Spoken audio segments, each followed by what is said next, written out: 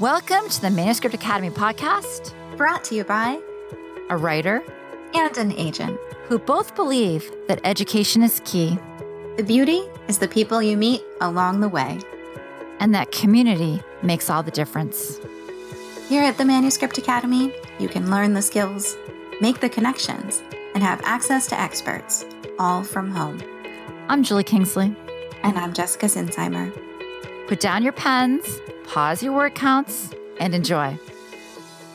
All right. So, hey, everybody. Thank you so much for joining us. Today we have a very special guest. Hanna, why don't you introduce yourself? Hi, everyone. My name is Hanna Alkaf, and I'm a writer of young adult and middle grade fiction. And I'm from Malaysia. I guess that's a relevant thing to mention at this point. Yes, you are 12 hours in the future, correct? I am 12 hours in the future. Hello. Everything's still fine, guys. We made it. We're still alive. The world is still turning. We're all good. You know, that's especially reassuring these days. I was just about to say that. Exactly. Every time I have a conversation with someone in America, I'm like, I'm in the future and we're still fine. We exist. We're good. You're like a beacon. It's awesome. I know. So Hanna, tell us, how did you know that you wanted to be a writer? I grew up in a house that was always full of books. My parents always made sure that we had books, and I was read to as a kid constantly. My sister says I was very annoying because I would insist that stories didn't count unless you did the voices.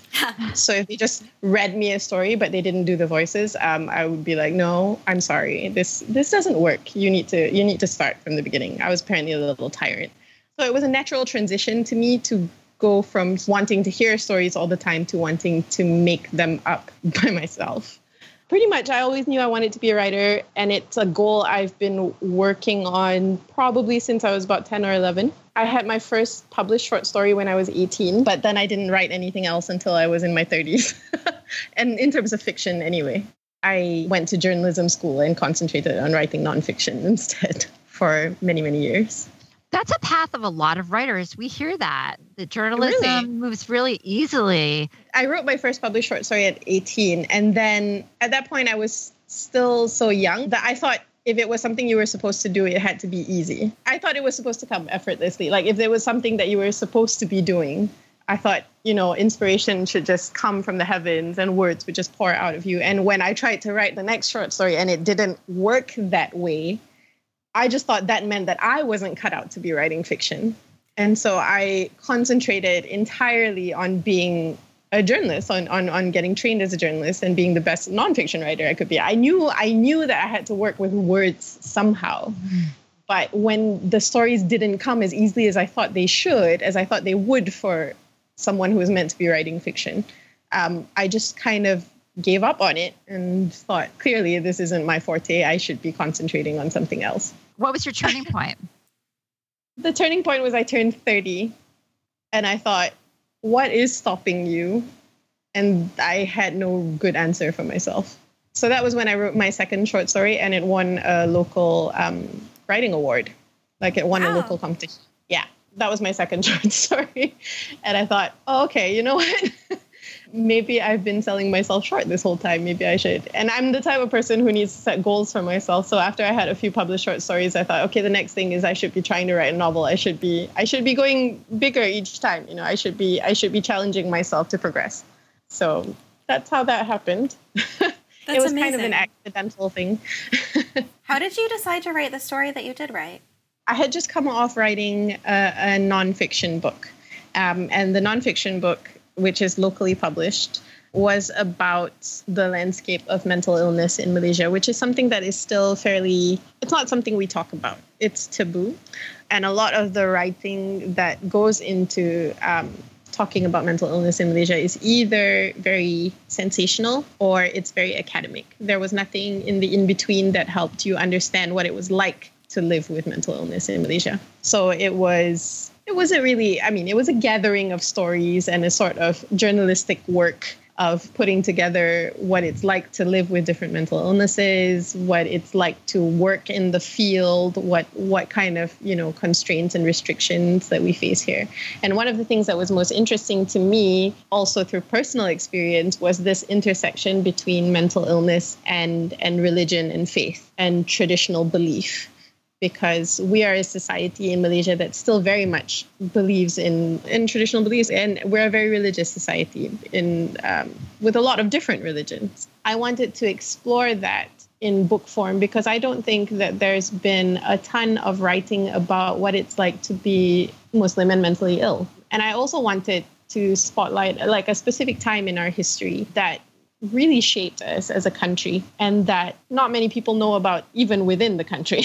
The May 13th race riots were really a pivotal moment for us in our development as a nation. And it's something that we still live with the repercussions of, but it's not really taught in schools. It's not really like almost 200 people died during these riots, but it's not something we talk about a lot. In schools, it's taught in maybe 2 or 3 paragraphs. And I don't want people to forget. It's too important for us as a people to have it be forgotten. So I took these 2 things and I kind of put them together in a story. And thankfully, people seem to think it worked. A lot of people think that it works, and we're very excited for you. I am also very excited. I have no idea how it's going to be received. It is as with all my stories, it's very unapologetically Malaysian. It doesn't pander to a Western audience. It is a Malaysian story. So my worry really is how it's going to be received by a non-Malaysian audience. And hopefully it'll be okay, but we'll see. Can you tell us a little bit about what your journey to publication has been like? I'm always a little bit hesitant. Like I always like to preface this by saying that my journey sounds deceptively fast and that you shouldn't take it as a template for anything or a blueprint for anything. But basically, I started writing this story in December of 2016. I finished it in February of 2017. Which is amazingly fast. I do write very quickly. I'm not going to lie. I probably from your journalism background. Journalists are great at deadlines. Probably. And also because I prepare intense outlines first. Like I do a lot of research and do all the outlines beforehand. So when I start writing, it's literally just putting the story on the page. But yeah, I finished it in February. I had it out to beta readers, basically had an edited version and started querying in March. I had my first offer of representation in 2 weeks. At which point everyone listening panics. I'm sorry. That's why I'm like, I always preface this by saying this isn't exactly normal. I don't know what it was. I think it was just like cosmic like timing and luck. But I had my first offer of rep in 2 weeks. I signed with my agent in April and I had a deal by May. Hanna, oh my gosh. Really quickly. It's amazing. It's amazing. I still kind of can't believe it. But yeah, and the deal was announced in June. So it sounds like something that was just meant to be, though. I mean, I'm just saying, I think it was like some holy like timing and luck and just something ridiculous because that was just way too fast. I don't know how it happened. No, but if you're a journalist and you have that journalistic eye, but you're also a storyteller, you've been doing this for years and you had all of the pieces in place. So when you decided to do it, you had the toolbox and you sat down and you focused and you did it. And a lot of people talk about, oh, I'm going to write a book. I'm going to write a book. I'm going to write a book. And it takes, they never get to the 3rd chapter and you just did it. I'm so impressed with you. I'm inspired hearing your story. I guess that's what I'm saying. I'm inspired. I'm glad that it comes off as inspiring. I'm always, I don't want to give people the impression that it's always supposed to happen this fast. Like, I do think that there was a perfect storm of things happening that made it this quick for me. But I don't want people to have the impression that it should happen this fast, that because a lot of time publishing is a waiting game. Well, but true. I mean, but I think what I'm hearing from you and my background as a teacher, I tell people that once in a while. But when you talk about your story, my teaching brain is like, yes, yes, yes. I could use that. It's a methodical checklist of like going down. I mean, literally, that's what it was. And I think it was the journalism brain at work because it was literally okay, this is the goal. You want to get an agent. You want to get published. Here's what you have to do. These are the steps. And then it's just kind of like went down a list of like check, check, check, check until you got to the end. And I know it doesn't work this way for everybody. It's just one story. You know, there's plenty of pathways to publishing, but that's my story. Yeah. I feel like most people on that list, it's like several of the steps are like panic, regroup, try again, go on Twitter. There was definitely a lot of that. There was definitely a lot of that as well. So I'm not going to lie about that.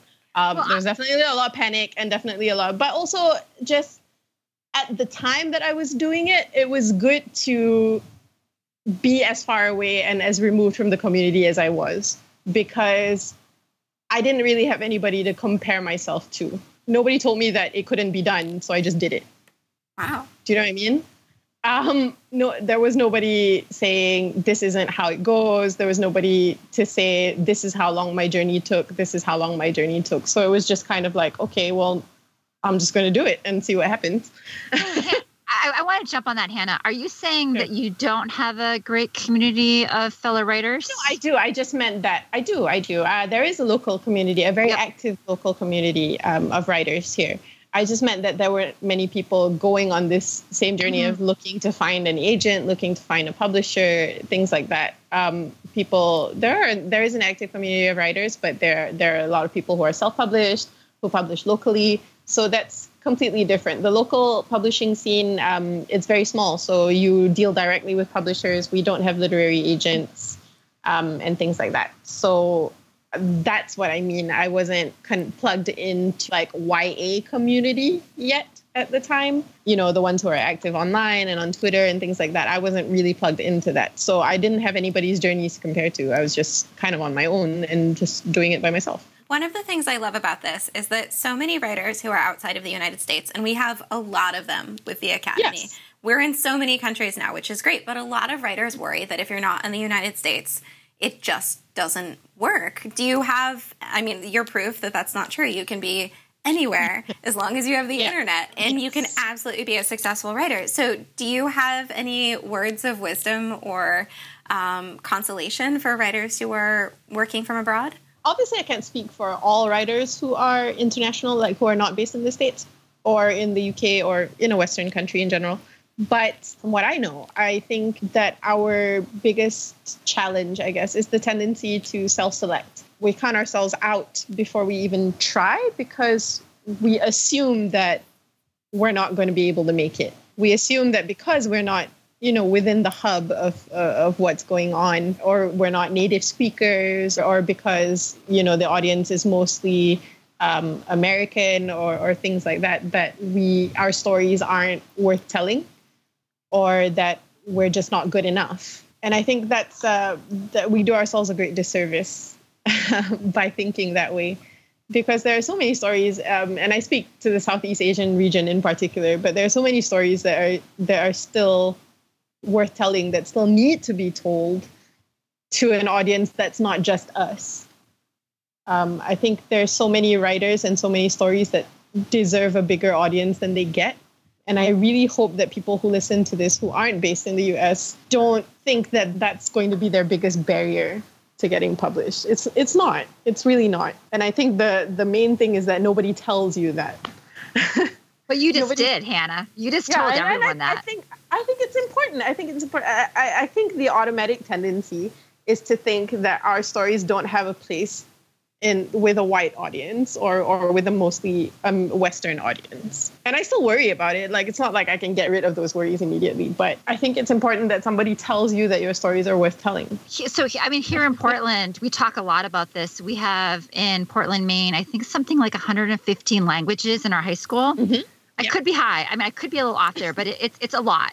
So the world is increasingly smaller, and we all need to understand each other. And I think that your stories are even more important than they ever have been, really, to kids everywhere. I'm so excited for you. Thank you. I'm excited as well. Well, I'm not going to lie. I vacillate between being really excited that this book is coming out and sort of wanting to throw up about it. But, you know, I think that's normal. I think that's normal for most debuts, maybe. So I think that's probably fine. But yeah, like the main thing that I want to get across to international writers is that it's not impossible. It's not as impossible as you might be making it out to yourself. I think mostly we get in our own way sometimes. Yeah, I think as long as you do the work, then it's not going to be as hard as you think it's going to be, usually. There's always going to be little things that you do have to think about and worry about. Will you get a publisher who understands what you're trying to do with your story, who doesn't try to whitewash it, doesn't try to change the identities within it and things like that. Those are things you are going to have to think about and worry about. You shouldn't think that you can't break into this business just because you're not in the US. Absolutely. And on that note, I mean, you're very active on Twitter. I think we follow each other. I totally can see your face. We do. There, on I'm probably a little too active on Twitter. I think it's lovely. So that's a great tool for writers just to join a community. So what advice would you give to writers from around the world about using Twitter? I feel like there's a lot of worry about, it seems like this is such a clique of writers. It seems like everybody in the community knows each other. Can I just jump in? Would it seem weird? And I think you should fully just jump in, start. Obviously, don't be over familiar and weird about it, but join in the conversations, join in the hashtags and things like that. But while Twitter has been a great tool for me to join in with the community, and I've had some really great conversations and some really great dialogue on Twitter, I would also caution people that Twitter is really a very small subset of the greater world. And as with any social media, it has the tendency of making things seem bigger than they are. It can seem like everyone is discussing a specific thing or everyone is piling on a specific issue and things like that. But I think it's good sometimes to step away from Twitter and get some perspective. That's one. The other thing is that if you are an anxious person like me, that it's not always great for your anxiety. It can seem like everyone's getting ahead and everyone's doing more than you. And as with any social media, it's a curated content stream. It's things that we put out there for people to consume, and it's a very small percentage of what's going on in someone's life. So I think it's also important. I think it's important. Twitter is great for interacting with the greater community, but I think it's also important to know when to step back. Definitely. Does that make sense? Yeah, absolutely. It's such a stressful place sometimes. You're like, everyone is mad. Why is everyone mad? And that's what I mean. It has the tendency of taking one small thing and suddenly making it a huge thing. It magnifies things. So either everyone's really happy and really into something, or everyone's really mad and really piling on to something. And it's good to know when to step back. That's all. Yes, but it's a great tool, and it's a great medium. And I've met some really amazing people on there. And really, it's probably the only way that I could connect to so many members of the YA community. So I'm grateful for Twitter. I just think it's important to know that it's not the end of the world if you're not as active, or even if you're not on it at all. Yeah, I always say Twitter is just kind of about showing up and then deciding how much you can take and how much you can get out of it. Right. It's a fine line. For sure. It is a fine line, but it is a great place to make friends and to make community. You just have to be aware of the pitfalls of it sometimes. So you do a lot of things in your life. It's very impressive. I am always amazed with how many things you are doing. I'm not really sure what we're referring to right now. I raise kids. That's a lot, yes. But I pretty much raise kids and write books. Those are the two things that I do. You're also very politically active. Can you tell us about this recent election? Basically, Malaysia has had the same political party ruling the country since our independence in 1957. So that's 61 years, is that it? Of the same party. In the past few years, our former prime minister has been accused of huge amounts of corruption, of stealing money from his citizens, of crazy spending sprees, of using basically government organizations as a front to siphon more money from the people. Abuse of power, basically. When the elections were announced, voting day was announced as being a Wednesday. And on top of that, we were working with redelineation exercises that made it clear that they wanted to tailor the vote in their favor. So the weekday voting day was kind of the last straw for a lot of people. It just meant that a lot of people weren't going to be able to get home in time to vote. So what I did was I decided that since I'd had the good fortune to have received a book advance and happened to have some income handy, that I was going to fund some people to go home and vote, people who couldn't afford it otherwise. And then I thought, well, since I have whatever small following that I have on Twitter, that I was going to start a thread. And I was just going to say, look, if you can help somebody get home and vote financially, then, look through this thread. If you are a person who needs help going home, put a comment under this thread and we'll try and match you guys up and see if we can get this to work. And it grew kind of beyond my wildest imagination. When I started that thread, I really thought, I don't think anybody's really going to respond. I'm not sure that they are.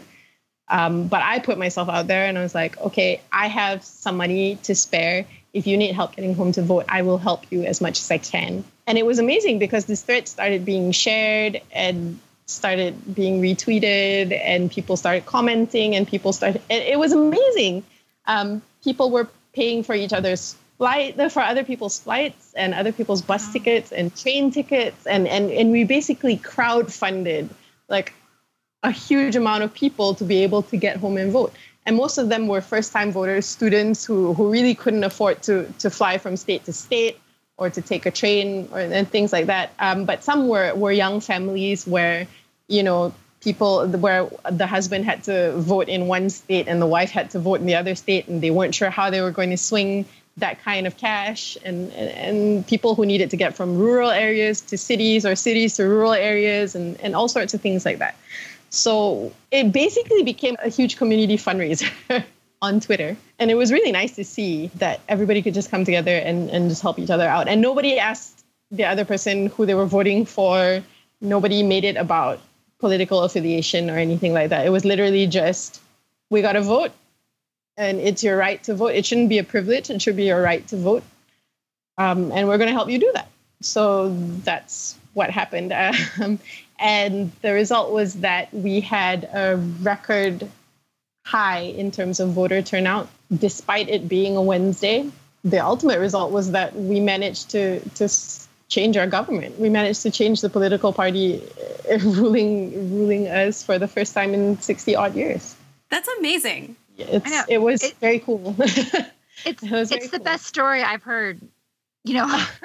It was amazing because mine was literally just one thread that had people coming in. But afterwards, people started, there were people who came together and made a website where it was easier to apply for funding. They got people to, get together and they got a centralized fund so that people could donate to it and then they could disperse the money to people who need it. There were people who started hashtags for carpools so that you could carpool back to your hometown from different towns with other Malaysians and get back in time to vote.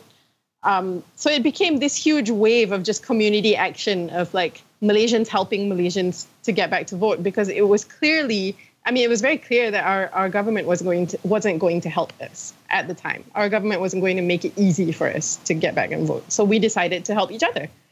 And that's basically what happened. People were carpooling, people were giving each other money, and people who flew home, who got money from other people to fly home and vote. I know some people who set up stalls at airports and dispensed sandwiches and drinks to people who were flying home to vote. Oh, that's so nice.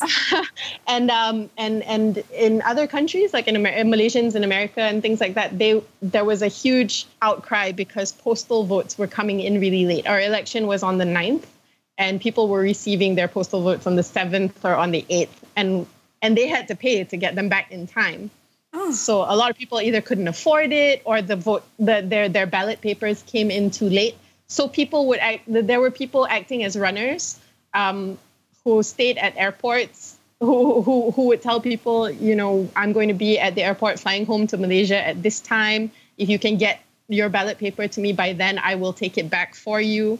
And there were people waiting at the Kuala Lumpur airport to run those votes back to different cities. So it was really a huge thing of just Malaysians coming together to help each other out. It almost feels like the perfect storm where you are adept at Twitter, you've been in journalism, you're a storyteller, so you can communicate and really make all of us understand the situation in a way that's so engrossing. Just listening to your story, it never even occurred to me that would be an issue. I mean, I guess that's my bubble, right? Right.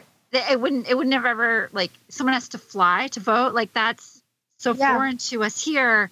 Because you have to vote in your own constituencies. And a lot of us, a lot of people leave their hometowns to work in different cities or different towns, different states. So, or even different countries. And it was just so clear that there was a shorter campaign period this time around, which is why postal votes went out as late as they did. But also it wasn't a very efficient system. So I heard stories of people who just, I think it was in Taipei, there was a group of people that had just received their ballot papers. They had nobody to give them to. They had no runners going out on flights or anything like that. But they realized that there was a flight going from Taipei to Malaysia at about 2 a.m., 1 a.m. or something like that. And they decided to just try their luck and go to the airport and wait at the gate to see if there were any Malaysians on that flight that could witness their vote and also take it back for them. And it just so happened that one of the pilots of that flight was a Malaysian who was going home to vote. Oh, wow. So he witnessed the signing of the ballots and he took their ballots back for them. Wow. It was amazing. It was just amazing. It was the most heartwarming thing I've been a part of on Twitter, probably in my entire time on Twitter. It was literally just an entire country like getting together and helping each other out. But yeah, it was incredible. So I don't want anybody to listen to this and think that I was like the be all and end all of what was going on here. I had one thread and then everything just sort of snowballed. Like people just decided that they were going to help. However they could help, they were going to help. It was amazing. So let's go back to your work. I mean, how much did politics play a role in your book? My book is not overtly political, but it's clear that politics seeps into everything that happens in the book, if that makes sense. So it's clear that political decisions are what started the race riots. The political decisions at the top sort of trickled down to what was happening on the ground and the sentiment that was the racial sentiment that was kind of being stoked by political parties in different camps. So without talking about the nitty-gritty of politics, I would say that my book is pretty political, yes. But when you write for children, I mean, it has to be about story. Like politics are there; they're there for all of us at all times. But like, Kids don't care. Kids care about characters. That's what I was thinking. That's what I was thinking. Now it's different. Now kids are much more politically aware from a younger age. Right. I feel like. But at the time, I mean, when everything kicks off in this book, my character is in a movie theater watching a movie. Do you know what I mean? Like my main character, that's her worldview is very much confined to the things that are familiar and the things that she knows. And she's just doing something as innocent as watching a movie when the political starts seeping into her life. That's basically it. It's a very political book, but it's still a story first and foremost. And hopefully it's a story that will resonate with people. Well, I also think that for a lot of successful YA, there are two layers. There are the layers of typical teenage stuff, all the things you do on a day-to-day basis, and the layer of what makes your book unique. And you did both of those so well. I keep forgetting that you've read it. Yeah, I was pretty invested in it at that point. Yes, I mean, you were. I knew from the beginning that this was going to be big. I just knew. Because it's such a wonderful book. You deal with so many difficult things, and yet you still feel that heart-soaring, like stand up in a movie theater and cheer kind of feeling, which is really hard to pull off. Thank you so much. It's true. You guys, if you're listening to this, like, Hanna, can they pre-order yet? No, they can't. Okay. Sorry. Well, everyone should go follow Hanna so you know that when you can pre-order, you should absolutely do that because it might just sell out, you guys. Go get it. You are so optimistic. But yes, please pre-order my book. That would be great. I didn't record our initial conversation, but if I had, I am guessing there was a certain bet I placed that was like, Hannah, you're going to be fine. I believe we've had this "I told you so" conversation a couple of times. We skipped the question about the multiple offers. Do you want to talk about multiple offers at this point? Like I said, I sent queries out in March. I had my first offer within a couple of weeks. And by the time I was done having conversations with different agents and things like that, I had 5 offers on the table. Yeah, you did. Yes, I did. I had 5 offers. And that was both the most exhilarating and sort of terrifying experience. Trying to decide between 5 amazing offers was very difficult for me. So what advice do you have for writers who are in that position? First of all, you should celebrate. Congratulations. It's a great position to be in. I'm terrible at taking my own advice. I got the offers, and then I was basically a puddle of anxiety trying to figure out how to make the decision. Jessica knows this. Yeah, I know. I was very anxious about it.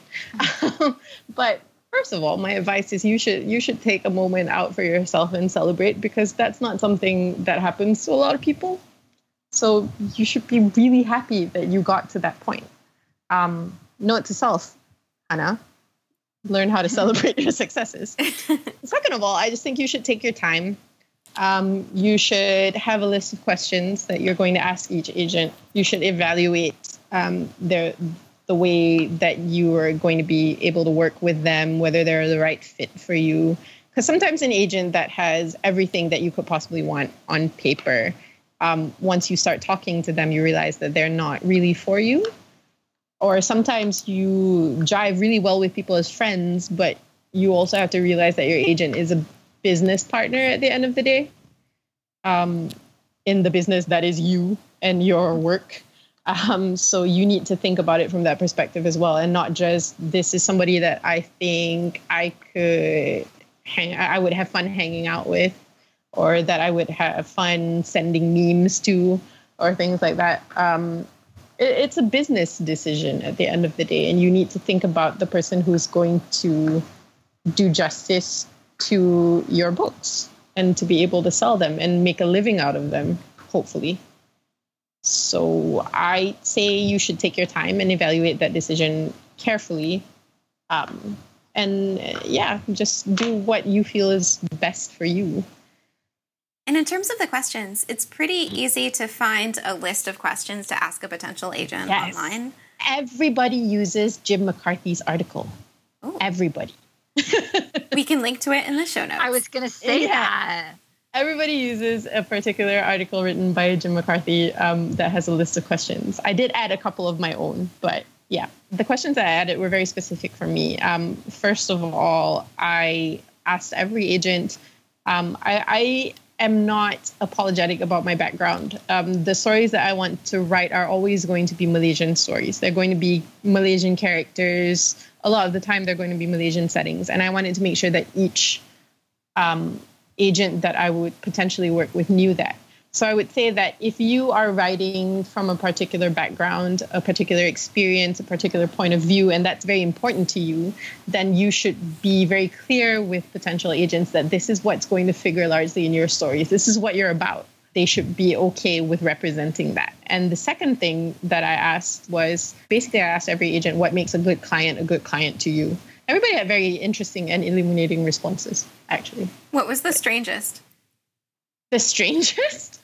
I don't think anybody gave me really strange responses. It was all very, very much things like, I expect you to be writing instead of just waiting around and worrying. I think that, I expect you to be communicative about your worries and things like that. Those are the questions that I added. But for Jim's article has a good list of basic questions as well. But that's true. We don't want you sitting around and stewing, because it's only going to get worse. Right. And I mean, it's not like I won't sit around and stew anyway. I do, but at least I'm also trying to. I'm aware that I'm sitting and stewing, so I try to move myself out of that space. But yeah, it's just good to know what your agent is going to expect out of a working relationship with you, as well. So definitely. I think there are a lot of things about this that are scary for writers a lot of the time. It seems mysterious. It seems intimidating. But what were you most afraid of when you started writing? It wasn't really worries about, agents and things like that. My worry was all to do with questions of identity. I was worried that I was going to get representation wrong, because there's so many layers of identity in this book. There's being Muslim, there's being mentally ill, there's being Malaysian, and all the different, ethnicities within Malaysia as well. And I was very conscious and worried, and I still worry, that any one of those portrayals is going to cause harm or offense in a way that I didn't intend. I worry about that. I worry about making sure that I get representation right all the time. I was also worried that this was a story that a non-Malaysian, non-Southeast Asian audience wasn't really going to get. And that was obviously quickly put to rest after querying and getting the responses that I did. It's still something I worry about now with a greater audience. There are so many books. There are so many great books that readers can give their time and attention to. And I just worry that my story is too much out of people's comfort zones for it to be something that they want to spend their time on. So those are my worries. My worries are literally about identity mostly. I'm concerned that you're talking in the present tense. I think you should put these in the past tense. And on that note, how do you just get rid of those fears? I mean, at this point, they're unfounded. You have a strong story. You had a lot of, you had agents fighting over you. So it's good. So how do you get over those fears in your own self? See, rationally, I know these things rationally, but your brain's not always rational. Indeed. Your brain on anxiety, especially, is not always rational. So basically, for me, it's not so much about getting over it as just not focusing on it. I know myself well enough to know that I know the anxiety is never really going to go away. Mm-hmm. So I need to channel all this nervous energy into doing something else, which is why I start writing new things almost immediately after I finish previous projects. Since I finished The Weight of Our Sky, which is my book, I have since completed 2 full novels and half of 2 more. Hold on. So you were at 2017. Since February 2017.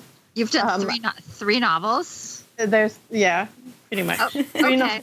No, but that's just what it is. It's just literally nervous energy that has to be channeled in other ways. Yeah, it's literally, I just need to be working on the next thing, because otherwise I start focusing too much on things that I shouldn't focus on. And this is just my process, guys. If anybody else is out there listening to this and thinking like, well, crap, she's written 3 books in like a year and a half or whatever, I'm not doing enough, or you know what? Your own pace is your own pace. This is just how I cope with my weird brain. Like I can't function. What's so this one, Jessica has to ask this one because I am not as familiar. These are insider questions, Jessica. These are, I had the pleasure of tweeting with you, and you always have the perfect tea gift. How do you do it? I literally just search for tea and look for good gifts to send you. I have no magical tea gift stash, Jessica. But there are so many, and they're always so perfect. I just look for one that seems to fit the mood, and I send it to you. I don't. But you're so fast. You always ask me how I find these gifts. I'm like, seriously, Jessica, I don't keep them on hand or anything. I just look for them. See, I would think that you had, because you're so fast and they're so perfect. And they're everything from like cute little Disney-like mice. Twitter too much. That's what that means. Skills, Hannah. Skills. I'm tweet way too much. Yeah. Oh, that's so funny. I don't think I drink enough tea. I want to get in on this. I always forget to drink tea. The coffee I made was so strong this morning. I think like a Did you think of me? Stood up in it. No, it was horrible. I started to desperately pull out the grounds from the French press. Yeah, I don't drink coffee at all, and I drink tea very seldom. So I just bring out the tea gifts for Jess because I know that's awesome. I like that's them. Pretty much. I like them a lot. Yes, you're basically the only person I use that many tea gifts with. I think any enterprising listener who wants to see these amazing gifts could go to Twitter Advanced Search and look for tweets between us and find the best tea gifts ever. Or you can just @me on Twitter and I'll send you some. It's fine. You can just be like, I need a tea gift stat, and I'll be like, all right, I'll find you one, honey. I got you. I would actually kind of love that if that was something you did on the side, like a tea gift service. Okay. I mean, if you need it, I'm here for you, friends. Honestly, I got your tea gift needs covered. I love Come that. and look for me. Hannah's tea gift shop. The final question is, what is nasi lemak, and why should we all order it? I made Jessica go out and find nasi lemak, guys. And I am so glad you did. Nasi lemak is like a staple Malaysian dish. Usually people have it for breakfast, but you can have it any time of day. It's completely acceptable to have it whenever you want. It's basically rice cooked in coconut milk. So lemak, nasi means rice, and lemak means literally like fatty.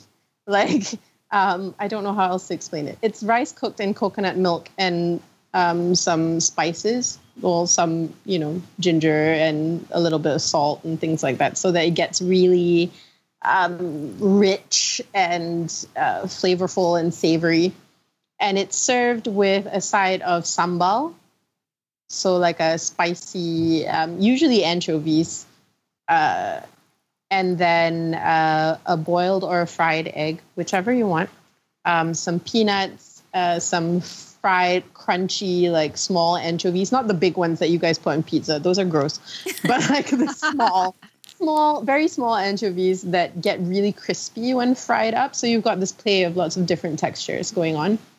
And sometimes the sambal has anchovies in it. Sometimes it has shrimp. Sometimes it has different things. But it can also be served with a side of rendang, which is like I don't even know how do I describe rendang? Like a savory, spicy type of sauce, very close to curry, but not quite, with either beef or chicken in it. And it's delicious, basically. There's at least 2 or 3 Malaysian restaurants in New York alone. Oh, so you guys can totally find it. There's a lot more now, but back when I was there, I don't think there was that many. But every major American city now probably has a Malaysian restaurant. I'll look in Boston. I don't think we have it in Portland, but I'll look in Boston. There is. In Boston, in downtown Boston, there's a restaurant called Penang. Okay. It's very good. It's very authentic. Very good. It's on my list. I'm going to put it on. It's just down the street from what is it? I can't remember the hotel. Never mind. It's been a while since I've been in Boston. But yeah, there's a restaurant called Penang in downtown Boston that's really good. And I had the vegetarian version, and it was still incredible. So I imagine the real version is even better. Hannah, I feel like I've learned so much on this podcast. Like, I feel like I rambled a lot. Not at all. You are a breath of fresh air. I'm so pleased to have met you. Thank you so much. I hope one day I get to meet people in real life. Yeah. I feel like I always say that it was really nice to meet people, but really when I have these conversations with people in the publishing world or in the YA community or whatever, it's always like this over Skype. And so I always hope that I get to meet people in real life one day. It is a very long flight though, so we'll see. How long is it? About 22 to 24 hours of travel. This is a thing that I used to do at least once a year, every year for about 6 years, because I used to first study and then work in the Chicago area. So whenever I wanted to come home, that was or go back to Chicago, that's literally what I had to do. Basically fly for 24 hours. It was great. What better way to spend 24 hours? Fun. It was so fun. But also now I'm 33, so that's probably not as fun now as it was then. Oh, Hanna, I'm so grateful that you did this. Thank you, Hanna. Thanks, guys, for having me. I hope there was something worth hearing. So much. I think you should maybe close out by just telling us the details about your book and when it's coming out. And where we can find it. Where we can find it. The Weight of Our Sky is coming out in spring 2019 from Salam Reads, which is a Simon & Schuster imprint. And and it should be available everywhere, but I have no pre-order links yet, but you can add it on Goodreads. It's already there.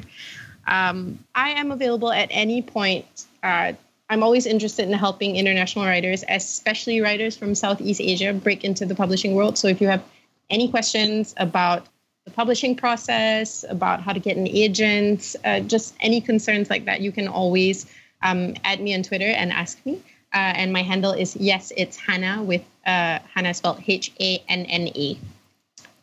So, or you can just look for Hanna Alkaf on Twitter, and I'm there. I'm always on Twitter. I'm probably on Twitter more than I should be, but there you go. Well, I hope not every single person takes advantage of that, because that's very generous of you. Thank you. No, it's fine. I we need more of those voices, and I'm always happy to help, because I think in some regions, especially, that there aren't that many of us who have gone into this strange new world. And so it's always helpful to talk to somebody who's actually done it. So I'm always open to those kinds of questions. So I think everyone can sense that great things are happening here, and they should get in early and follow you now, so they can say they knew you before. Oh my gosh. You guys don't even understand. Jessica does this to me all the time. She's always like, I told you this was going to happen. I tell her something and she's like, I told you this was going to happen. Yeah, and I'm always right. This is the worst part. She is always right. That's the worst part of it. She does have every right to say, I told you so. It's just, I just have to sit there and take it. No. On the record, I say great things in your future. So there. Thank you. And I will circle back and tell you I told you so. And thank you so much. And I owe a lot to the Manuscript Academy. I owe a lot to that first session that I had, that one and only session that I had with John Cusick, that helped me make my query letter better. And it worked? It did work. This is why I sing your praises. This is why I talk about the Manuscript Academy and things like that. It's because it really did help me to have somebody who was in the business sort of validate my story and tell me that it was something that could work. It was a great experience to have an agent tell you that your query letter works and your story works, and here's how you can make it better. And it seemed to work. I mean, I sent like 30 some queries, 32, 35, and I had 21 requests. Wow. That's amazing. Really unexpected and great. That never happens, just so you know. It doesn't happen. Never? I'm not sure about never, but like it worked out okay. Very rare. And obviously some of those requests came in after I already had an offer of rep. So, but in the end it was 21 out of 35 or something like that. Wow. Never let them tell you it can't be done, guys. That's the perfect ending right there. Thank you so much. Thank you. We are so glad that you joined us. And as always, we appreciate your feedback. Just head on over to the iTunes store and let us know what you think. It not only helps us make this podcast be the best it can be, but it also affects our ratings within the iTunes platform. We'd love to hear from you. If you're feeling brave and want to submit your page for our First Pages podcast, you can send it to academy@manuscriptwishlist.com with First Pages podcast in the subject line. We'd also just love to hear from you. And if you'd like to learn more about the Manuscript Academy and everything we have to offer, just jump on over to manuscriptacademy.com.